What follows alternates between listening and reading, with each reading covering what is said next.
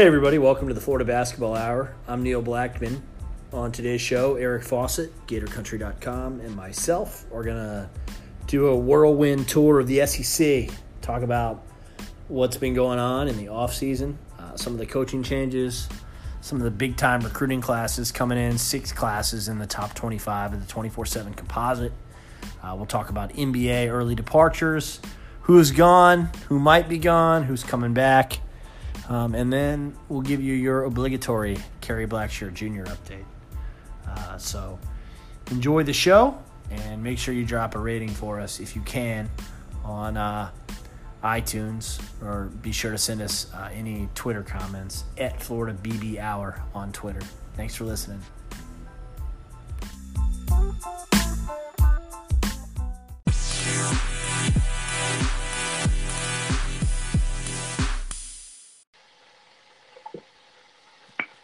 Hello, everybody. Welcome to the Florida Basketball Hour. I'm Neil Blackman. As always, Eric Fawcett, or as usual, Eric Fawcett, GatorCountry.com, is going to join me, and we're going to kind of go around the horn in the SEC a little bit today, kind of focus on some of the stuff that's happened in the offseason. I want to get Eric's take on some of the proposed rule changes that he did, the kind of curveball I didn't tell him I was going to ask him about.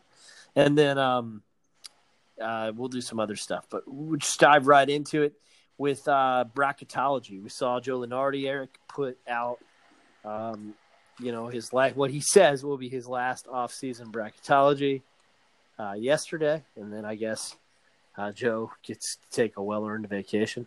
6 SEC schools in the field in order of seed. He's got Kentucky as a 1 seed. Auburn is a 3 seed. We should note that the bracketology came out right before Jared Harper announced. So it's post the Chuma Okeke announcement, pre the Jared Harper announcement. I don't know if he'd put them as a 3. And maybe he is going to do one more after all the draft decisions. 6 Tennessee, 7 Florida, 9 Miss State, and 9 Ole Miss. So 6 SEC teams in the field. What are your kind of gut reaction to that? I don't think it's great. There's just like the weird mix, and I understand. It's bracketology in May, so that kind of is what it is. But I think that Ole Miss kind of sneaking in there is a little bit of just kind of a nod to like, oh, you kind of overachieved last year, did better than we expected. So like, let's say you find a way in. But losing Terrence Davis is pretty huge for them, I would say. And though they should be picking up, I wouldn't be quite ready to say that. And even and Auburn, I feel like it's kind of a nod to like, hey, you were way better than we all expected. So we'll keep you up at the top, even though you're going to lose, some talent. Obviously, like you said, they weren't totally sure with Harper, but and then this is a little bit of a lose-lose talking about this being a Gators podcast and probably just sounding like Homer. But I guess we're all Gator fans here. I do think the 7 is a little bit low, and I'll just say I think most people, even though. Yes, like Florida's resume totally suggested that they were where they should, what they should have been last year. But I would say that people like kind of talent-wise and where Florida kind of should have been, I think they probably should have been a 7 or 8 last year. Just kind of looking at it's just a couple of those kind of tough losses at the buzzer they got.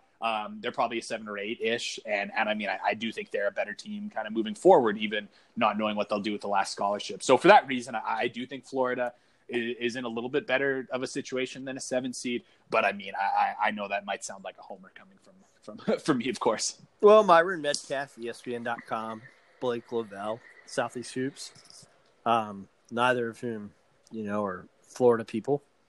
Both thought that was the most glaring one of the SEC grouping, that Florida seemed a little underseeded even in a world where they've got an open scholarship.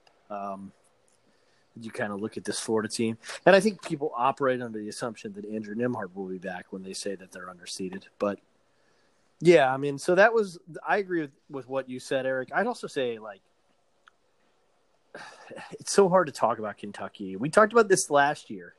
Like, it's just so hard to talk about Kentucky at the beginning of every season because it's always just some sort of paper projection, right?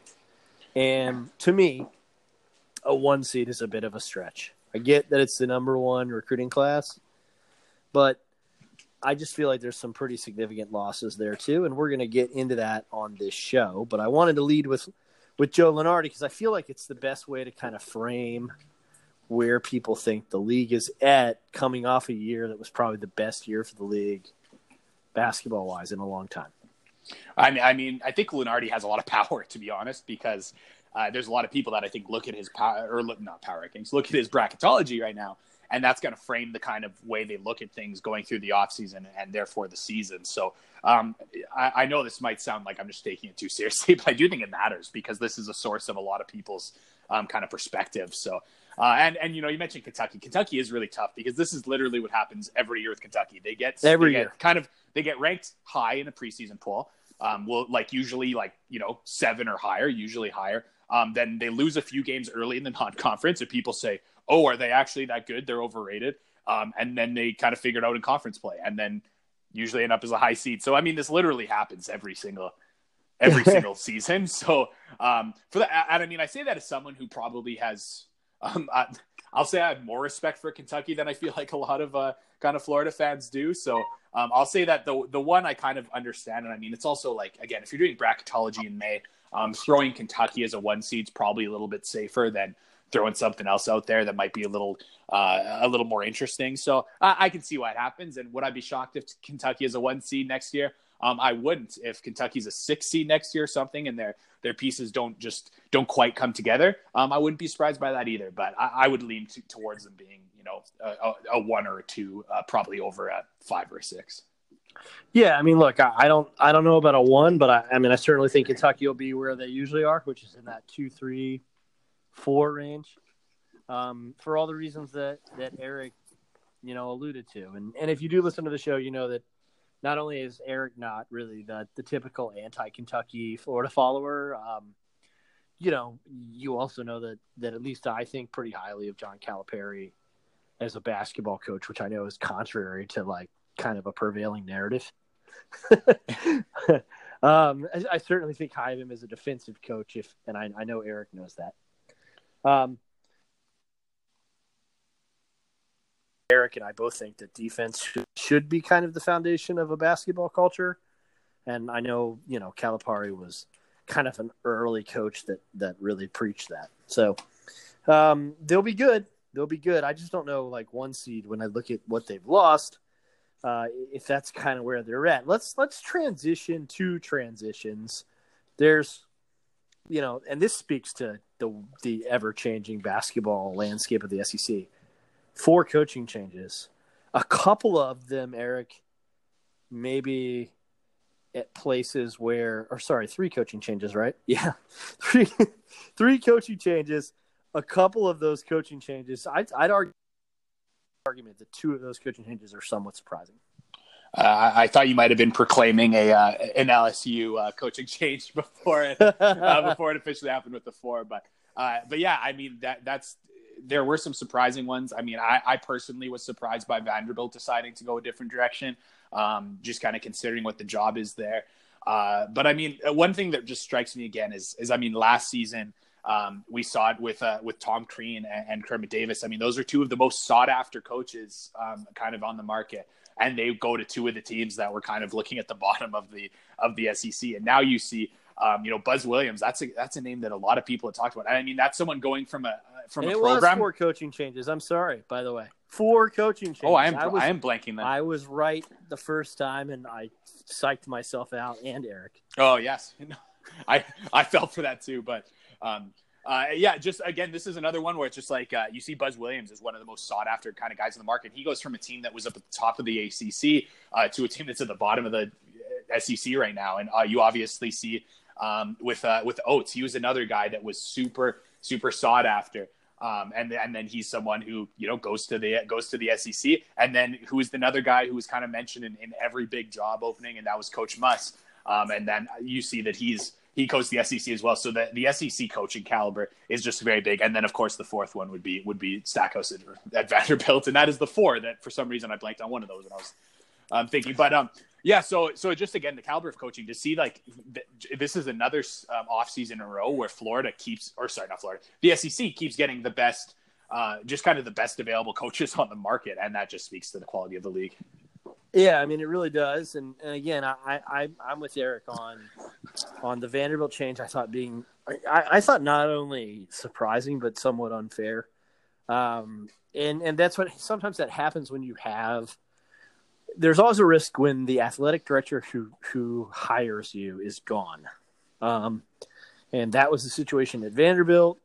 Had a new athletic director who knew basketball, was from the G League, obviously saw something that concerned him and went in a different direction. And if you had said 12 months ago when Bryce Drew had a top 5 recruiting class coming in that he was going to be fired in a year and wouldn't win a single game in the SEC, we all would have said one of two things. We would have said either Darius Garland got hurt and the wheels came off, or we would have just laughed. And it ends up being the first one. And I just think it's crazy that it's gotten so competitive in the Southeastern Conference that you could have sort of a crippling injury and it ends up getting you fired, which is basically what happened, in my opinion, at Vanderbilt. Yeah, I would say that's the case. And I mean, do you think that he should have been able to at least win 1 or 2 games? I mean, maybe. But I actually thought that they played pretty good basketball just for what they had. I mean, another kind of dagger was that I thought that Simi Shittu was not as good as he maybe would have been expected to be. So between the injury to Garland and then Shittu just not being the super dominant, I mean, that kind of left them in the position they were at. So yeah, but I mean, to make a hire as well, like Stackhouse, I mean, that really shows that they were looking to go in a different direction regardless. Like, I just really, if you're going to hire someone just like that out of the box, I say, not that it's like super out of the box, I suppose, but I just feel as though that is an athletic director who's probably was looking to make a stamp on the program. And this was the opportunity to do it because there's, I guess there's no easier time to fire a coach than a season where they win 0 games in the league. But it certainly was out of the box. I think it's totally fair to say that. And, it's a G League athletic director who hires a guy with a lot of ties to the G League from not just Memphis, but from what he's done since the end of his playing career. And now they've brought in, I think, multiple female assistants also, which is, certainly a little different in the SEC or even nationally, but certainly in the SEC. So I think that's kind of interesting. And, the other place where I thought the decision to change coaches was a little strange, to be quite honest, was at Alabama. Not because I think Avery Johnson is a great basketball coach. I don't. But just because it just seemed awful quick. Yeah, I think so too. And I kind of look at this, obviously in college basketball, you can't make trades at the deadline. You can't make trades in the offseason for players. So if you're looking to kind of shake things up, you can't really do it other than the coaching staff. And I mean, you see for example, you see in the NBA all the time, teams are not looking for a wing, but when they see one available that's better that they can get a good trade for, they do it. And I honestly wonder if they kind of saw that they had maybe knew that they could get Oates and they liked him and said like, hey, it's not that we like desperately hate Avery Johnson, but we have a chance that we think we can get better here. And they did it. So I thought that one was a little bit different, and you can elaborate on that one a little bit more. But I mean, even while we're talking about it, to see the way that the players of Arkansas responded to that coaching change, I thought that was really interesting as well. And I mean, you can talk about maybe him underachieving, but to see I don't think I've ever seen a coach get fired and have so many players speak out about the fact that they didn't agree with the decision with the Arkansas one. So that one kind of surprised me too. It surprised me too, given the fact that it seemed like the players were surprised, I suppose. Maybe not on paper, and you see to see what how they've been the last few seasons, maybe it wasn't shocking, but to see the players certainly seemed shocked, and therefore that one maybe surprised me a little bit too, I guess. So I guess they all kind of surprised me a little bit. Yeah, I mean, I wasn't surprised about Texas A&M. I just feel like he had some really elite teams talent-wise that, I think they made the Sweet 16, which is a really, and I think it's important that you and I frame to our listeners that that's hard and that's like a good accomplishment to get to the second weekend with any basketball team. But that team was better than that, weren't they? Yeah, I think so. The way they recruited through that time. And again, just maybe kind of some weird roster compositions too, where they were rolling out like DJ Hogg at the 2 just because they were just so loaded with big men and Savion Flagg at the 4. Yeah, so they just the last few seasons they've always seemed to just have some pretty weird kind of lineups, and It's so weird that the fact that they did have a lot of talent just didn't kind of shine through, which sometimes it does. So, and of course, some of the health problems there as well just made that one. That actually wasn't a surprising one as well. And, they probably had an inkling too that they could get Buzz Williams, and you make that change. Yeah, I mean, and that's the other thing. They knew that they had money and that they could get Buzz, and that he was an alum of the school, and that's the guy they wanted to get, and they went and got him. Alabama, I think by all accounts they settled on their second choice in Nate Oates. And you never settle on your second choice is the joke in journalism, right? Like, no one ever hires their second choice. Like Dan Mullen wasn't Florida's second or third choice. I promise. He was the guy all along. It wasn't Chip Kelly or Scott Frost. And so I think that when Steve Prohm said no at Iowa State, like, they very quickly, to their credit, moved on to Nate Oates, and they got him before everybody else did. And they negotiated the Johnson. Like, it was handled really well, which suggests that they probably kind of were evaluating it. Like, if we get to the tournament, we're going to have to keep Avery. But if he doesn't, we're going to make a change, and here's who we're going to call. Yeah, I mean, I'm just laughing. I'm just laughing because when you're talking about never hiring your second choice, I'm laughing about how Rick Barnes, how he said that they couldn't work out a buyout or whatever to get him to UCLA, but pretty much said he was ready to go to UCLA, but it couldn't be figured out. And he was Tennessee's second choice because Tennessee's first choice was Mike White. Yeah, so that's just funny. I just thought Rick Barnes going out there and saying that was like, not be happy in their department, but. So Neil, if I were to ask you to power rank your opinion of the hires in order of which you think is maybe the best coach or the best hire, what order would you put these four in? Okay, so I go Buzz Williams 1, Nate Oates 2, Stackhouse 3, Eric Musselman 4. Okay, I was ready for that because you knew I was going to do this. I thought you might, but I mean, I'll just elaborate too. And I mean, this is not revisionist history. I mean, you could go back and listen to the podcast that me and Neil did, or please do the article I did scouting Nevada before the matchup.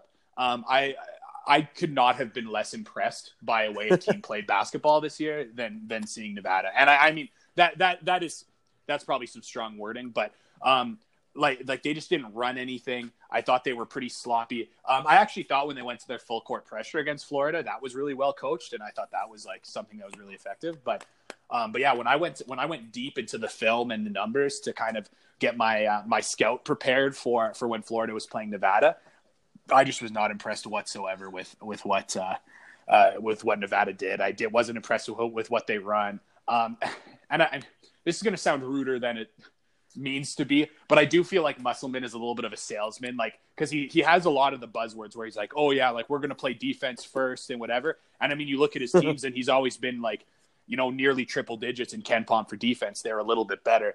Right, and never play defense first. And before I did this podcast this morning, I was listening to a podcast Musselman was on, and he was talking about how he doesn't want to play zones because it doesn't prepare guys well for the NBA. And how many NBA players has he really gotten in? He's going to have, maybe some second round picks this year with the Martins or Caroline, but it's not like it's some factory and he's saying he's going to prepare guys for the NBA.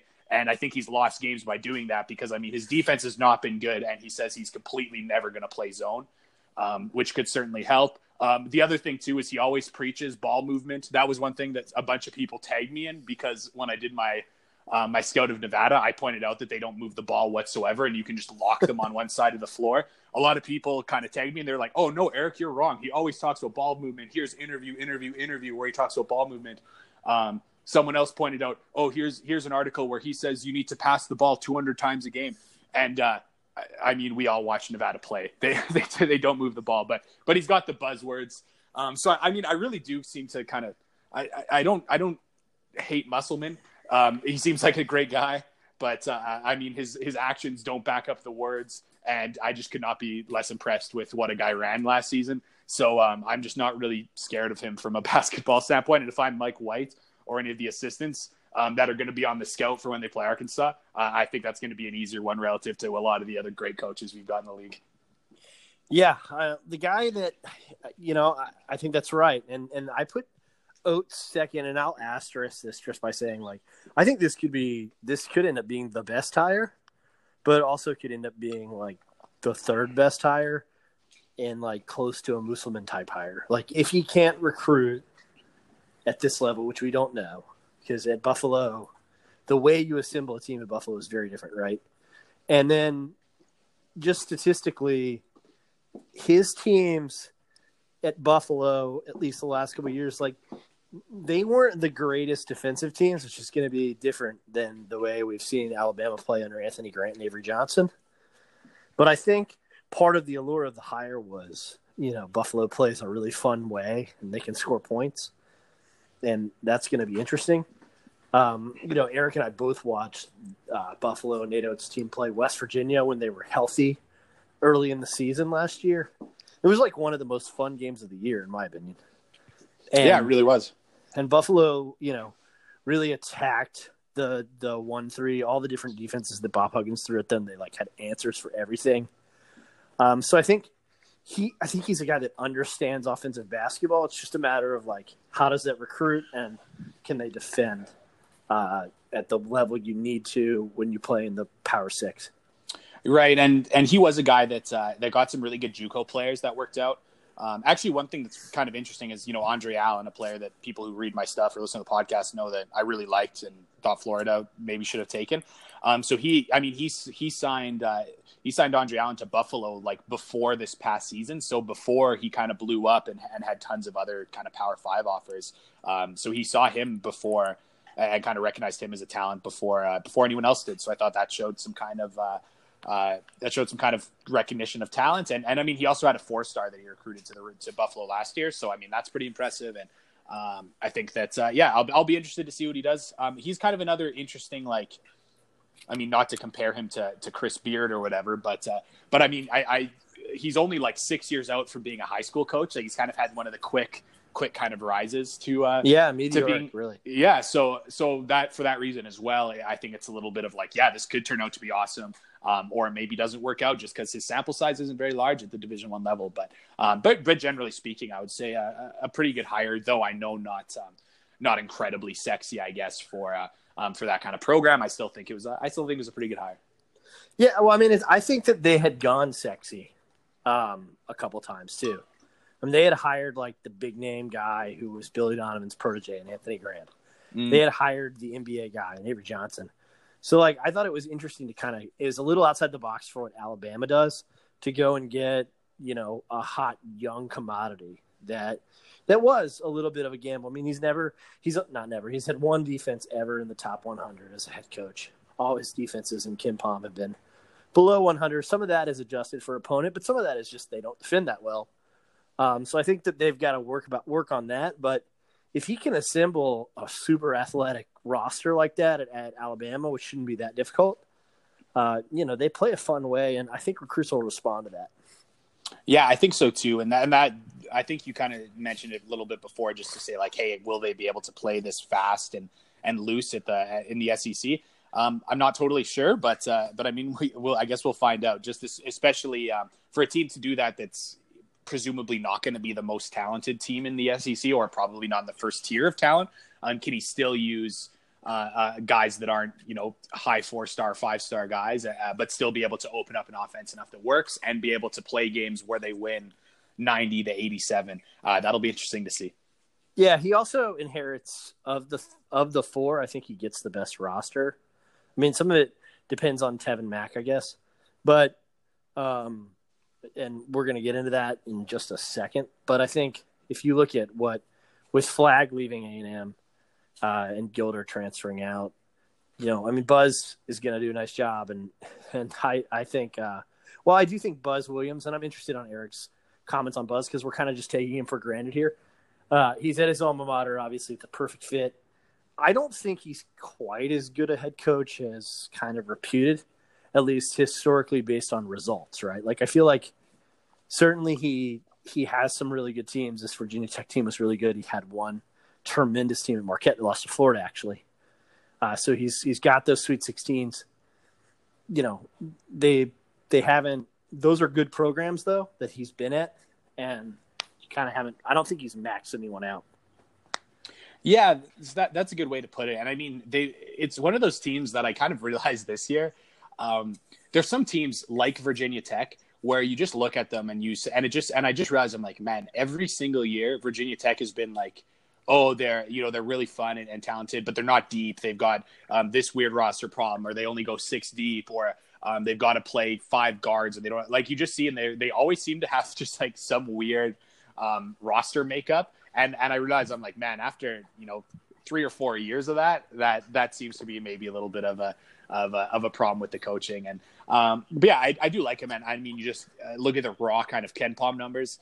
His first year, so Virginia Tech's 175th. Then next year they're 63rd, then 50th, then 33rd, and then last year they were 13th. So I think it is cool to see. They did get better every year, but like Neil said, just will he be able to take a team kind of over the hump? Just kind of, and I mean, again, you look at a team like last year. I mean, that's a really talented roster. And I know they were thin, just weirdly, and they did not have another player after Blackshear that was like above 6'6". So they're kind of a just weird roster, but they also had tons of talent. I know, and Justin Robinson was injured lots, but I mean, that was a really good team, and obviously they almost beat Duke, so that would have been really interesting. But I'd still say I do think he's probably the. I would say that he's definitely the coach. I think that is the best of the new kind of crop to the SEC. Yeah, and I said, I know I just said that Alabama might have the best returning roster. Like, it's definitely Alabama or Arkansas, though. No. Yeah, Arkansas was going to be my choice, just probably based almost exclusively around Kyra Lewis, right, and Isaiah Joe. For that reason, I would say. I mean, you look at that kind of returning group, and I think that's kind of to me that, and even Mason Jones actually. So yeah, actually, as I really think about it, I actually do think that. That I would say Arkansas is the best returning group, and I think too, just backcourts win, and I would just say that to have kind of Isaiah Joe, or sorry, I said Kyra Lewis for Alabama. That's the reason I was going to say for Alabama, just because they have Kyra Lewis, and that's kind of the best player. But I look at Isaiah Joe and I look at Mason Jones, and I say, hey, there's a backcourt that could win you games. And I mean, that's kind of like you look at Ole Miss last year, and you say obviously a lot of people didn't think Ole Miss was going to be very good, but their 2 best players were in the backcourt, and that kind of won them a lot of games. So I think that there's just kind of something to that. Yep, agree. So let's transition to recruiting real quick. We'll kind of summarize. There were at least five classes in the SEC that were in the top 25. I don't know. Eric did something. I think you did something at GatorCountry.com, kind of talking about how Florida's class closed out, but I know that 3 top 10 classes in the SEC. Kentucky finishes second. They were first for a day, Eric, and were knocked off that ledge today. Florida finishes 7th in the final 24/7 composite, and then Georgia and Tom Crean finished 9th. The other teams in the top 20 were Auburn and Alabama, and Tennessee is in the top 25. Yeah, still really good recruiting for the SEC, and I mean, good coaching and 6 to 25, pretty good in-state talent. Yeah, I mean, all good facilities. All that's going to point to it's really good recruiting. So, and I mean, I think that's for Georgia to be there is definitely really big. Whenever one of your like kind of lower tier teams in the league from the last few years, when they can get a really good recruiting class, I think that's really special. And it's kind of different than like Vanderbilt having 2 top 15 players. The fact that there's like 5 solid players for Georgia, I think that's a good, like, kind of well-rounded class. But they've also got the Anthony Edwards, which a lot of people do consider to be the best player in the class. And I mean, Christian Brown is really interesting. He was injured a lot, but he's a player that Florida looked at and I think could probably be ranked higher if he was healthy. But yeah, again, I look at just kind of a fairly well-rounded class with like 5 top 100 players. And I'd say that there's probably less risk for something to go wrong than a Vanderbilt who had a top 10 class, but it hinged on having 2 kind of top 15 players. And, one of them maybe underachieved a little bit and one got injured. So I don't think that can happen to Georgia's class. Well, like Florida, Kentucky with 2 of the nation's top 20 players in Tyrese Maxey and Kael Whitney. Yeah, so I mean, just to see, it's really interesting. Just again to say, like, to see their top talent. And now that now that Florida's got some 5 stars, I'm looking forward to seeing them play each other. I mean, like that's gonna. It's weird to say Florida with 2 of the top 20 players.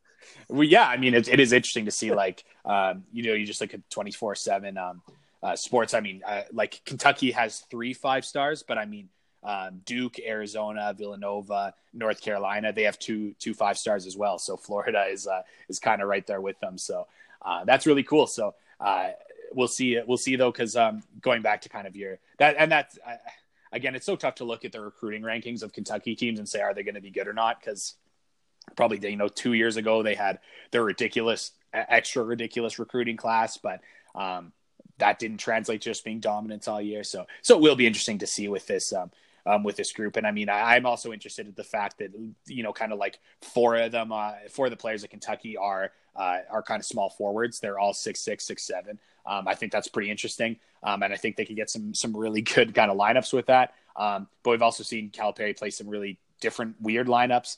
How that all works with Nate Sestina, of course, the grad transfer, that'll be interesting. But yeah, just like every year when they're turning over that much roster, I'm just really interested to see what happens on day one when we can see what their rotation looks like.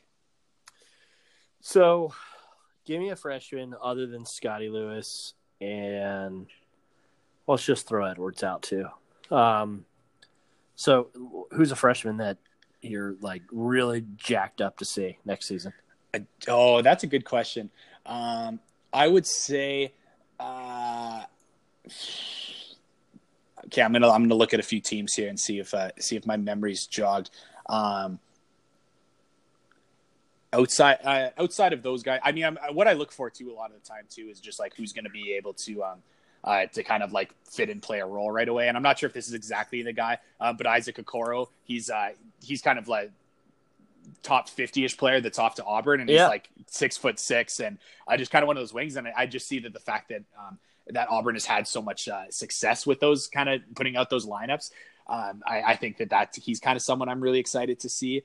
And also, I mean, Tyrell Jones or Turbo Jones, just because he was a guy that Florida was looking at. I was really, watching his film, I really, really liked him. So that's one that I thought was someone I was kind of hoping was going to come to Florida, just because he was just kind of one of these quick, powerful guards, pretty stockily built, but just really fast the open floor. And he was someone I just like enjoyed watching. So I'll say actually Turbo Jones, he's going to be my the player I'm most looking forward to of the like not 5-star kind of variety in the league. Okay, I like that answer. So I'm gonna do one of those too, and I'll say the one I'm most looking forward to other than Edwards or Lewis is Josiah James at Tennessee. I also think like just because Jordan Bone crushed it so much at the combine, like Josiah James kind of has to come in and produce, or they're a team that could kind of take a pretty big step back. Yeah, I don't think Bone's coming back after his combine performance, so which was actually just like very shocking. And can I go to Monty Camera, a 4-star that rounds out Georgia's class, who's a kid I coached against, comes from down here, Hollywood, Florida, Chaminade Madonna High. I just love him. I think that he's like a 3. He's the guy that Eric referenced on the last podcast. It's like plays 3 years, and at the end of the junior year, like every fan is like, man, if he comes back, we're so good.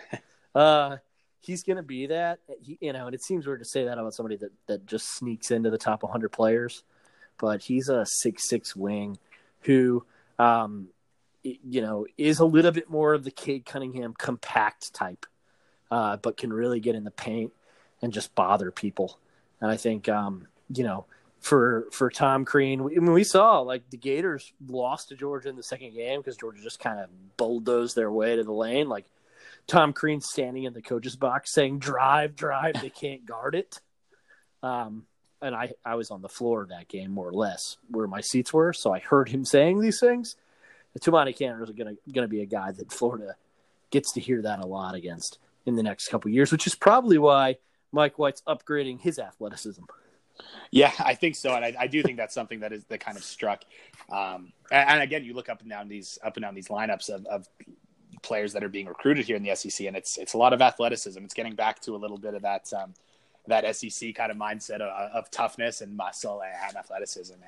And The other thing too about Josiah James is just kind of to see what position or signing what they do in Tennessee, because I also feel like Grant Williams is going to be gone for sure. I don't know what your thought is, but one thing I thought too that was like crazy about Grant Williams at the combine is like almost always at the combine players end up measuring like smaller than they're listed at in college, which is just because people kind of inflate what they're listed at. Grant Williams measured at 6'9.25", like. That was much like, I mean, he was listed at, like 6'7" here in college. So he measured way bigger than expected. And he also shot the ball really well in all the shooting metrics and stuff. But I just was so surprised where it seems like every player that's 6'8" ends up being 6'6.5", or the 7-footers end up being 6'10". But Grant Williams, who's kind of listed at 6'7", he measured at 6'9.25". So I thought that was obviously really good for him in a world where everyone ends up measuring kind of smaller. The fact that he's 6'9", I mean, there's going to be teams that say like, "Oh, great, we can play him at center." So, like, yeah, I think that kind of sealed it that he won't be coming back for them. Yeah, and I know Eric's been on we're recording Friday afternoon. Eric's been on a lot of various programs today. So, yeah, Grant Williams drops the video this afternoon that he will not return. So, so Grant's gone. Jordan Bone says he's going to announce in the next 24 hours. AJ Lawson. A guy that I know Eric was high on when I think maybe you were either high or not high on him. It was one or the other. You had a take on AJ Lawson. He's set to announce tomorrow, and that's a good transition to just sort of the key departures. So some of the players that are gone, okay, all of LSU, except for. So that's Tremont Waters, not Reed, Skylar Mays, Marlon Taylor, Emmett Williams, and strong-ass offer himself, Javonte Smart. All gone. Tyler Hero, P.J. Washington, gone. Let's see. E.J. Montgomery, gone. Keldon Johnson, gone. Darius Garland, Simi Shatu, gone. Jared Harper, gone. Chuma Okeke, gone. Grant Williams, gone. This is crazy, right? Yeah.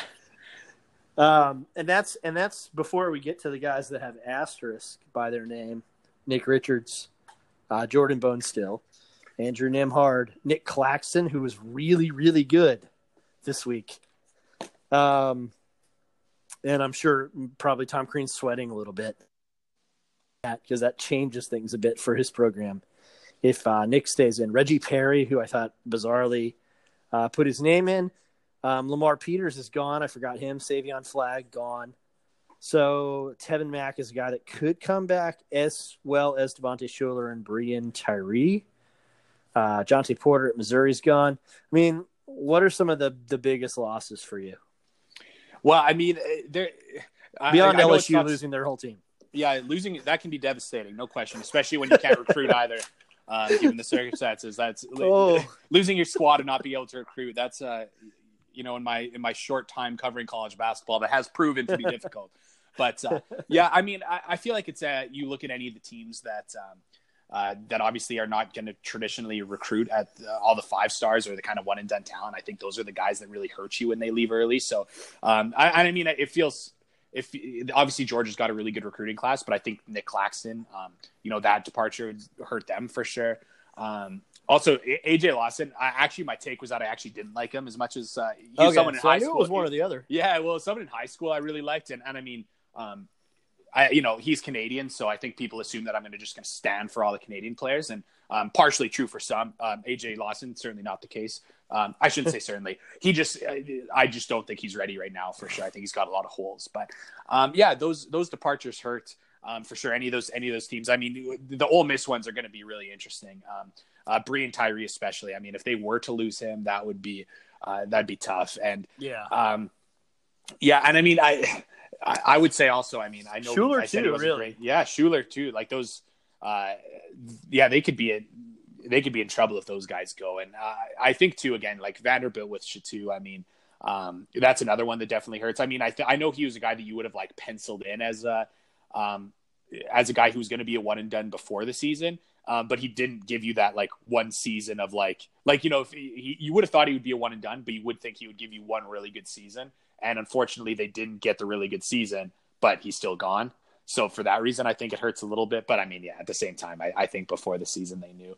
I'm also going to have to ask too. I mean, we haven't even we haven't talked about Andrew Nembhard since about what we think he's going to do. Do you have any takes that have changed since the G League Combine? Yeah, I mean, just not getting the bump to the NBA Combine kind of convinces me that he'll be back, especially because, like, some people read he was pretty good at the G League Combine, which he was, from what I understand, and from what I've seen you kind of hint at on some of the message boards. But I think that's good. I think that's like an encouraging reason that he would come back. Like, he's got to know, hey, I'm pretty close, and there's some things I can work on, and now I know what they are, and give me another year. Like, I think his decision is a little bit easier than Nick Claxton's, where, like, I'm looking at Jonathan Givony, who has Nick Claxton going number 35 overall today.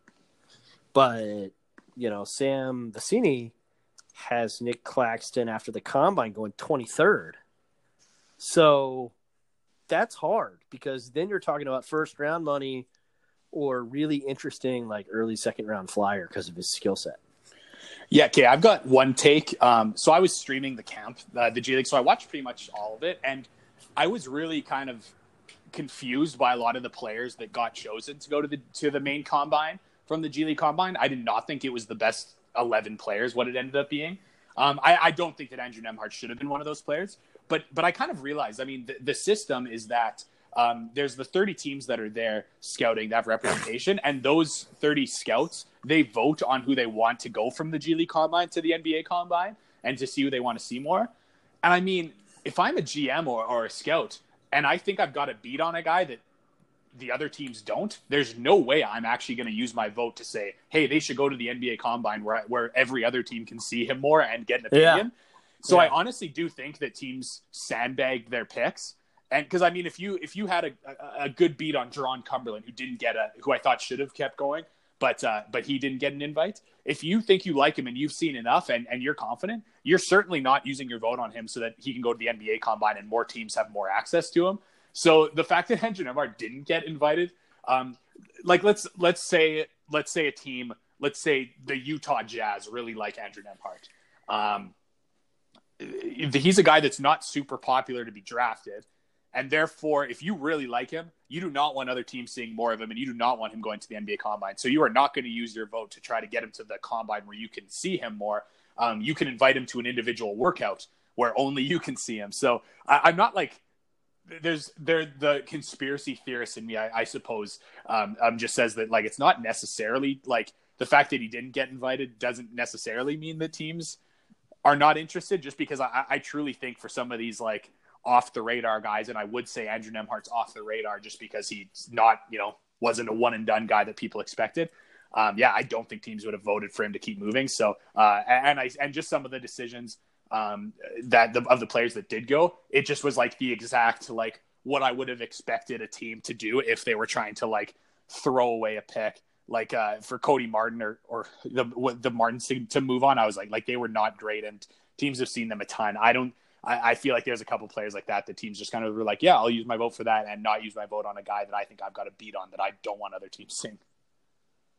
Yeah, that's pretty interesting. And I don't think it changed. Like I said, I agree with you. I don't think it changes things for Nembhard, but it is kind of an interesting story as to process, isn't it? Well, and I do just think, generally speaking, and part of it has been, so I'm writing NBA draft for NBA Canada this year, and I've been more interested in what's going on and looking at past drafts and the process around it. What it really looks like is like there's usually one or two guys that pop from the combine and really help their stock. But almost exclusively the guys that improve their stock between college and the draft is in individual workouts. That's all the stories are guys that went and killed it in individual workouts, and that's what got them drafted higher. It's not really what they do in the combine. So that's something I always think of too, where people are like, oh, Andrew Nembhard didn't get invited to the NBA Combine, so there's no chance he's going to get drafted. Or, oh, he didn't get, he didn't go from the G League Combine, there's no way he gets drafted. It certainly doesn't help for sure. But when you look at guys that there's a lot of guys that didn't go to the NBA Combine and still got drafted, and some of them still got drafted quite high, and it's because of what they did in individual workouts, which I think teams value a lot more than the shuttle run time and things like that from the combine. Yeah, no, I think that's true. And look, the one thing, so I mean, we've kind of beat on some of these guys to death, but I think the biggest, most like close decisions are probably EJ Montgomery and Nick Claxton. I don't think Nembhard's is that close, but I guess there's no real way of knowing that for sure.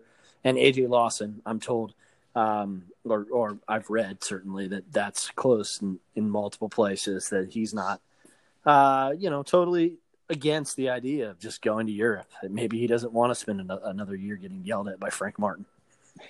Yeah, there's certainly a chance. So that's what I am interested to see. I'm not sure what if he feels like he's going to get better playing another year at South Carolina. Maybe he thinks that'll get him better. But yeah, one kind of playing a year of pro ball and getting prepared or trying out the G League, I do think he'd have opportunities there. I don't think a team would draft him for sure, or even give him a guaranteed or semi-guaranteed contract. But I think in a year or two he could. So yeah, that'll be probably the last remaining one I'm most interested in, just because, with the Kentucky big men that are probably not going to play much if they do come back. I mean, I'm not as into that.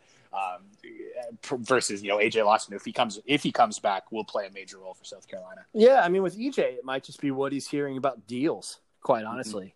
Like, if I were advising him, I'd say, if somebody's giving you a 2-year deal in the second round, like if we know that going in, that they're either going to say, we're not drafting you, but we're willing to offer you a multi-year deal, I'd leave.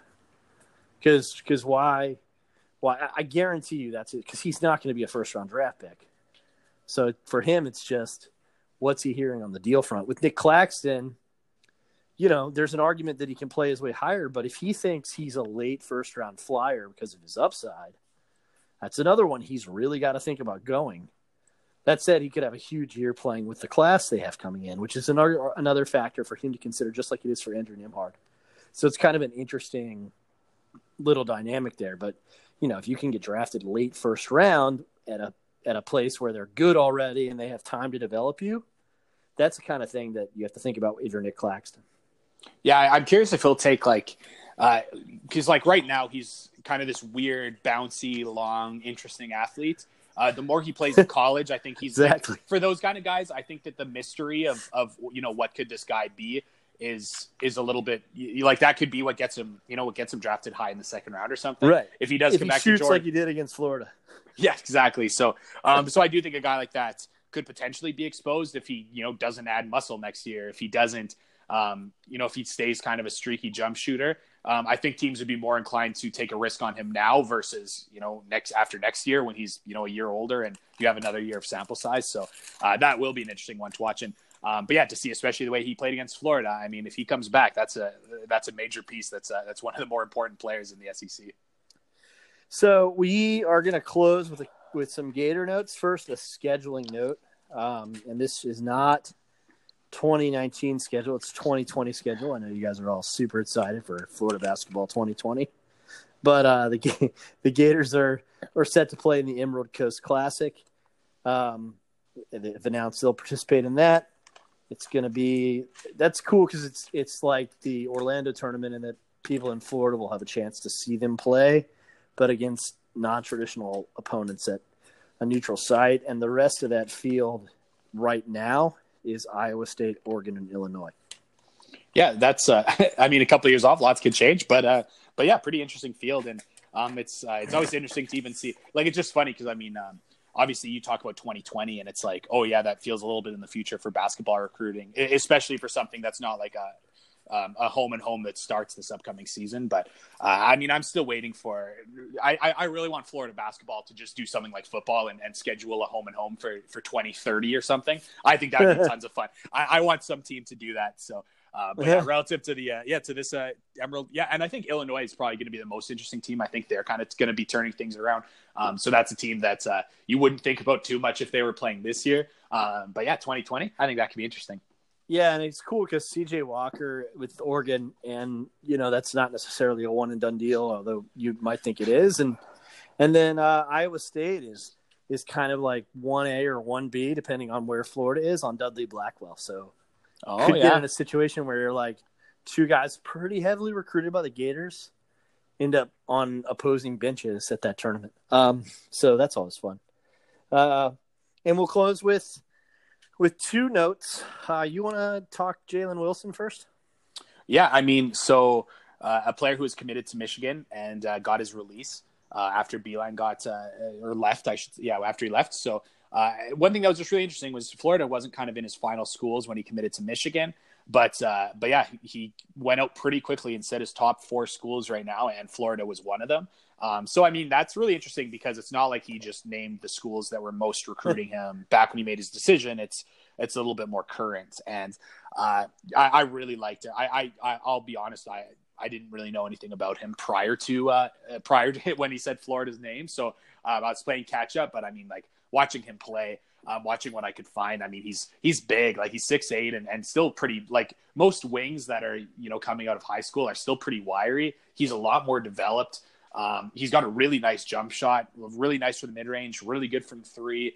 He also showed some pretty good footwork inside and got some nice interior buckets. And for Florida to be, potentially in a race for a player like that with their last scholarship, is just really, really good because I think he would be able to play right away. I think just because he is pretty developed at 6'8", and Florida needs some players to play some backup minutes at the 4, some backup minutes at the 3, and for a skilled big wing, I think he was 50th or so in the 24/7 composite. I mean, to see a player that big and with that skilled, he didn't have elite athleticism. But I mean, still, I like if he looked closer to a 5-star to me than a 4-star. 6'8", 215, muscular, shoots the 3 well, good finisher inside. I mean, that checks a lot of boxes. It also just showed me how much athleticism is valued in these rankings because there's not many players as polished at that size, and if he's only 50th in the ranking, so I think he could be higher. And this is something to watch. Yeah, it's pretty interesting. The other thing to note about it is you've seen the wave of Michigan signees that have been released just this week. And, Florida fans were in this spot 4 years ago. Like, they understand what a destructive situation that can be. And it doesn't change their affection for the coach that's left, right? I mean, Michigan fans are always going to love John Beilein. Florida fans are always going to love Billy Donovan. But it really does put a new head coach in a really tough spot because they're so far behind. They lose the chance to close the recruiting cycle. They have to rally to get commitments. I mean, imagine Florida in a world where, Keystone and Kayvon Allen and Kavarius Hayes don't end up coming. I mean, that's pretty wild, right? I guess Keystone was a red shirt, but you get the point that no, I'm right. Those are 4-0 guys. So yeah, I mean, that's the kind of thing that could happen. And the new coach, I'm sure, will want to try to re-recruit Jalen Wilson, but it could be like Noah Dickerson, where like there's just not anything that can be done. And it sounded that way from what the little we've heard Jalen say to the media. Yeah, and he's from Texas, so it's not like a geographic tie to Michigan. I feel like it was probably because Michigan plays beautiful basketball, and he thought he'd fit well in that system, and right. And it also, they were going to lose some wings this year, so it really stood to say that he would be able to slide into a good role. So I do think it was a lot of basketball fit. He's also a lot of what I read pointed to him just like made an emphasis of the fact that he's a very, very good student, which says a lot about him and his character. And also, there might have been some draw like that to Michigan, and maybe you can find something like that for Florida as well. So, yeah, definitely one to watch because, I mean, Florida's recruiting class is really good right now, but it still could get a little bit crazier. And it's just funny given the fact that, Florida had a good class, and then they tag Jatobo in at the end, and then you thought it was kind of done, and then, they tag Glover there after that. And yeah, it's just if they added someone in late May or June or something, that would make for one of the crazier summers I would say in a while. Yeah, and I did the fun little add a guy math on the 24/7 composite, and if Wilson came to Florida, it would give Florida the number 4 recruiting class. So. Yeah, I mean, I would say like again, wild. I know it's getting watered down a little bit. I put that with air quotes because Glover. Who I think is underrated. But I mean, which is fun. And it's funny to say about like a 50th ranked guy. And I shouldn't, perhaps saying that Wilson is underrated is a bit foolish because I really am not an expert on all these top 50 guys, but you just look at the boxes he checks And I think Wilson just be an outstanding player wherever he goes. So I'm pretty interested and excited. Could be a Mike White bump there from John Beilein. One of the reasons you come in out of the blue. Remember before the Gators played the Wolverines, John Beilein spent a lot of time pouring pretty effusive praise on White and Florida's staff. And I know that happens a lot with coaches, but some coaches, when they offer praise of you take it a little more seriously than others. And John Beilein, kind of one of those guys, at least for me, and I think for Eric too. Want to transition to the other, guy that we all know about, Kerry Blackshear Jr. I'm on the story, Eric. I'm on the story. I can't get anyone from the Blackshear camp to talk to me. I'm just letting everybody know that. Eric made me feel better about it this week because he said, it sounds like you're not alone. And they're pretty clammed up. So here's what I've heard is I did talk to multiple people this week. These are people that directly have had contact with Kerry Blackshear Jr. So the sense is that he will either go pro and play in Europe or the G League, or he will go to Florida. I asked multiple people about Kentucky. Two of them, both involved in recruiting Blackshear, said they would be very surprised if he picked Kentucky over Florida if he came back. One of them said, "Oh, never count out Calipari," and then kind of laughed. So I kind of feel like that's probably a safe positioning. Is that I know Jeff Goodman at Stadium reported that it seems like he's leaning to the NBA. People I talked to didn't really say that they felt that way, and that they're recruiting him. They felt like he really just wanted to go through the whole process, and he's taking his time. He's going to go to the next combine, and then I think he'll make his decision. I don't think you count out John Calipari ever, but I do think Florida has a lot of structural advantages that we've talked about. Yeah, he'll be at the professional basketball combine, which would be like the third tier after the NBA and then the G League combine. Right. Kayvon Allen will be at that one as well. So go Kayvon. Unfortunately, I don't know how much Kayvon talks, but so I'm not sure he's the guy you want in the recruiting. But hey, if he wants to speak up for Florida, that'd be awesome.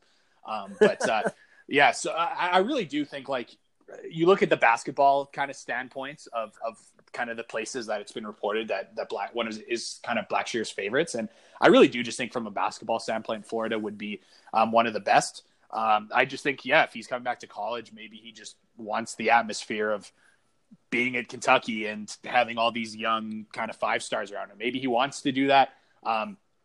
He had to shoulder a ton of the load and play a lot of minutes at Virginia Tech. Maybe he likes the idea of, being a Reed Travis and playing less minutes and not having to exert himself that much physically. And maybe he likes that about Kentucky. Who knows? But basketball wise, I think it would really work at Florida. And I think a lot of people would agree objectively.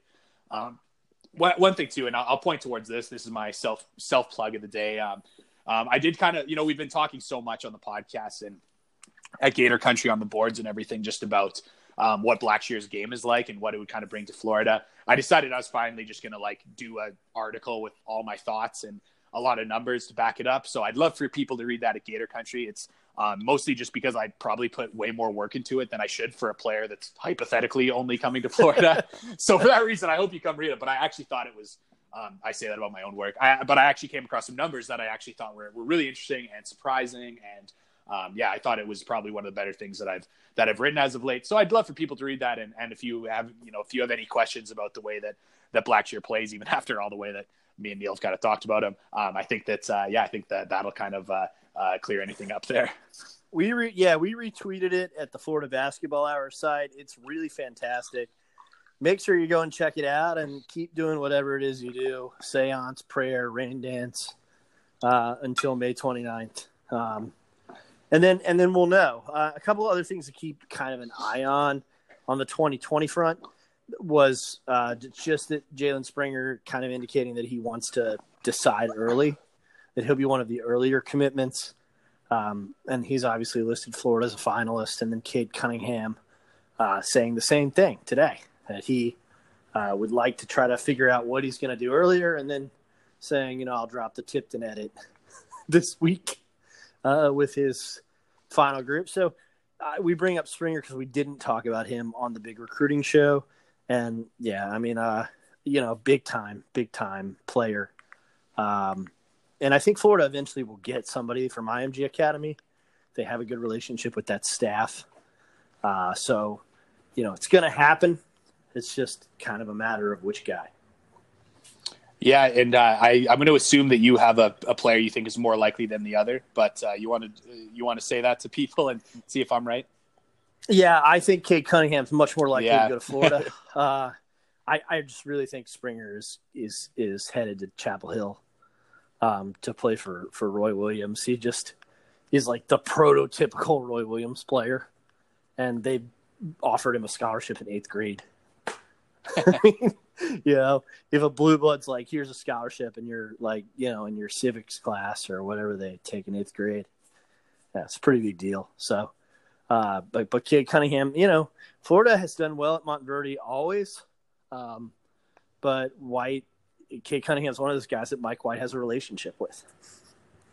Yeah, that would be the one I definitely would think is more likely to go to Florida, partially because of conversations you and me have had that you've got to pointed me in that direction. But it's just so interesting. I'm still just so hyped up on this 2019 recruiting class that almost is potentially not even finished.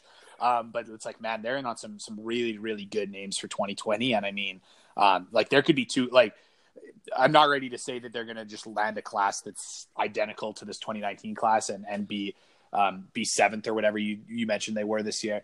But it could be close. And, you string a couple classes together that are, top 10-ish, top 15 maybe for this one. And, man, Florida could just really be cooking. So, just exciting times in Florida basketball.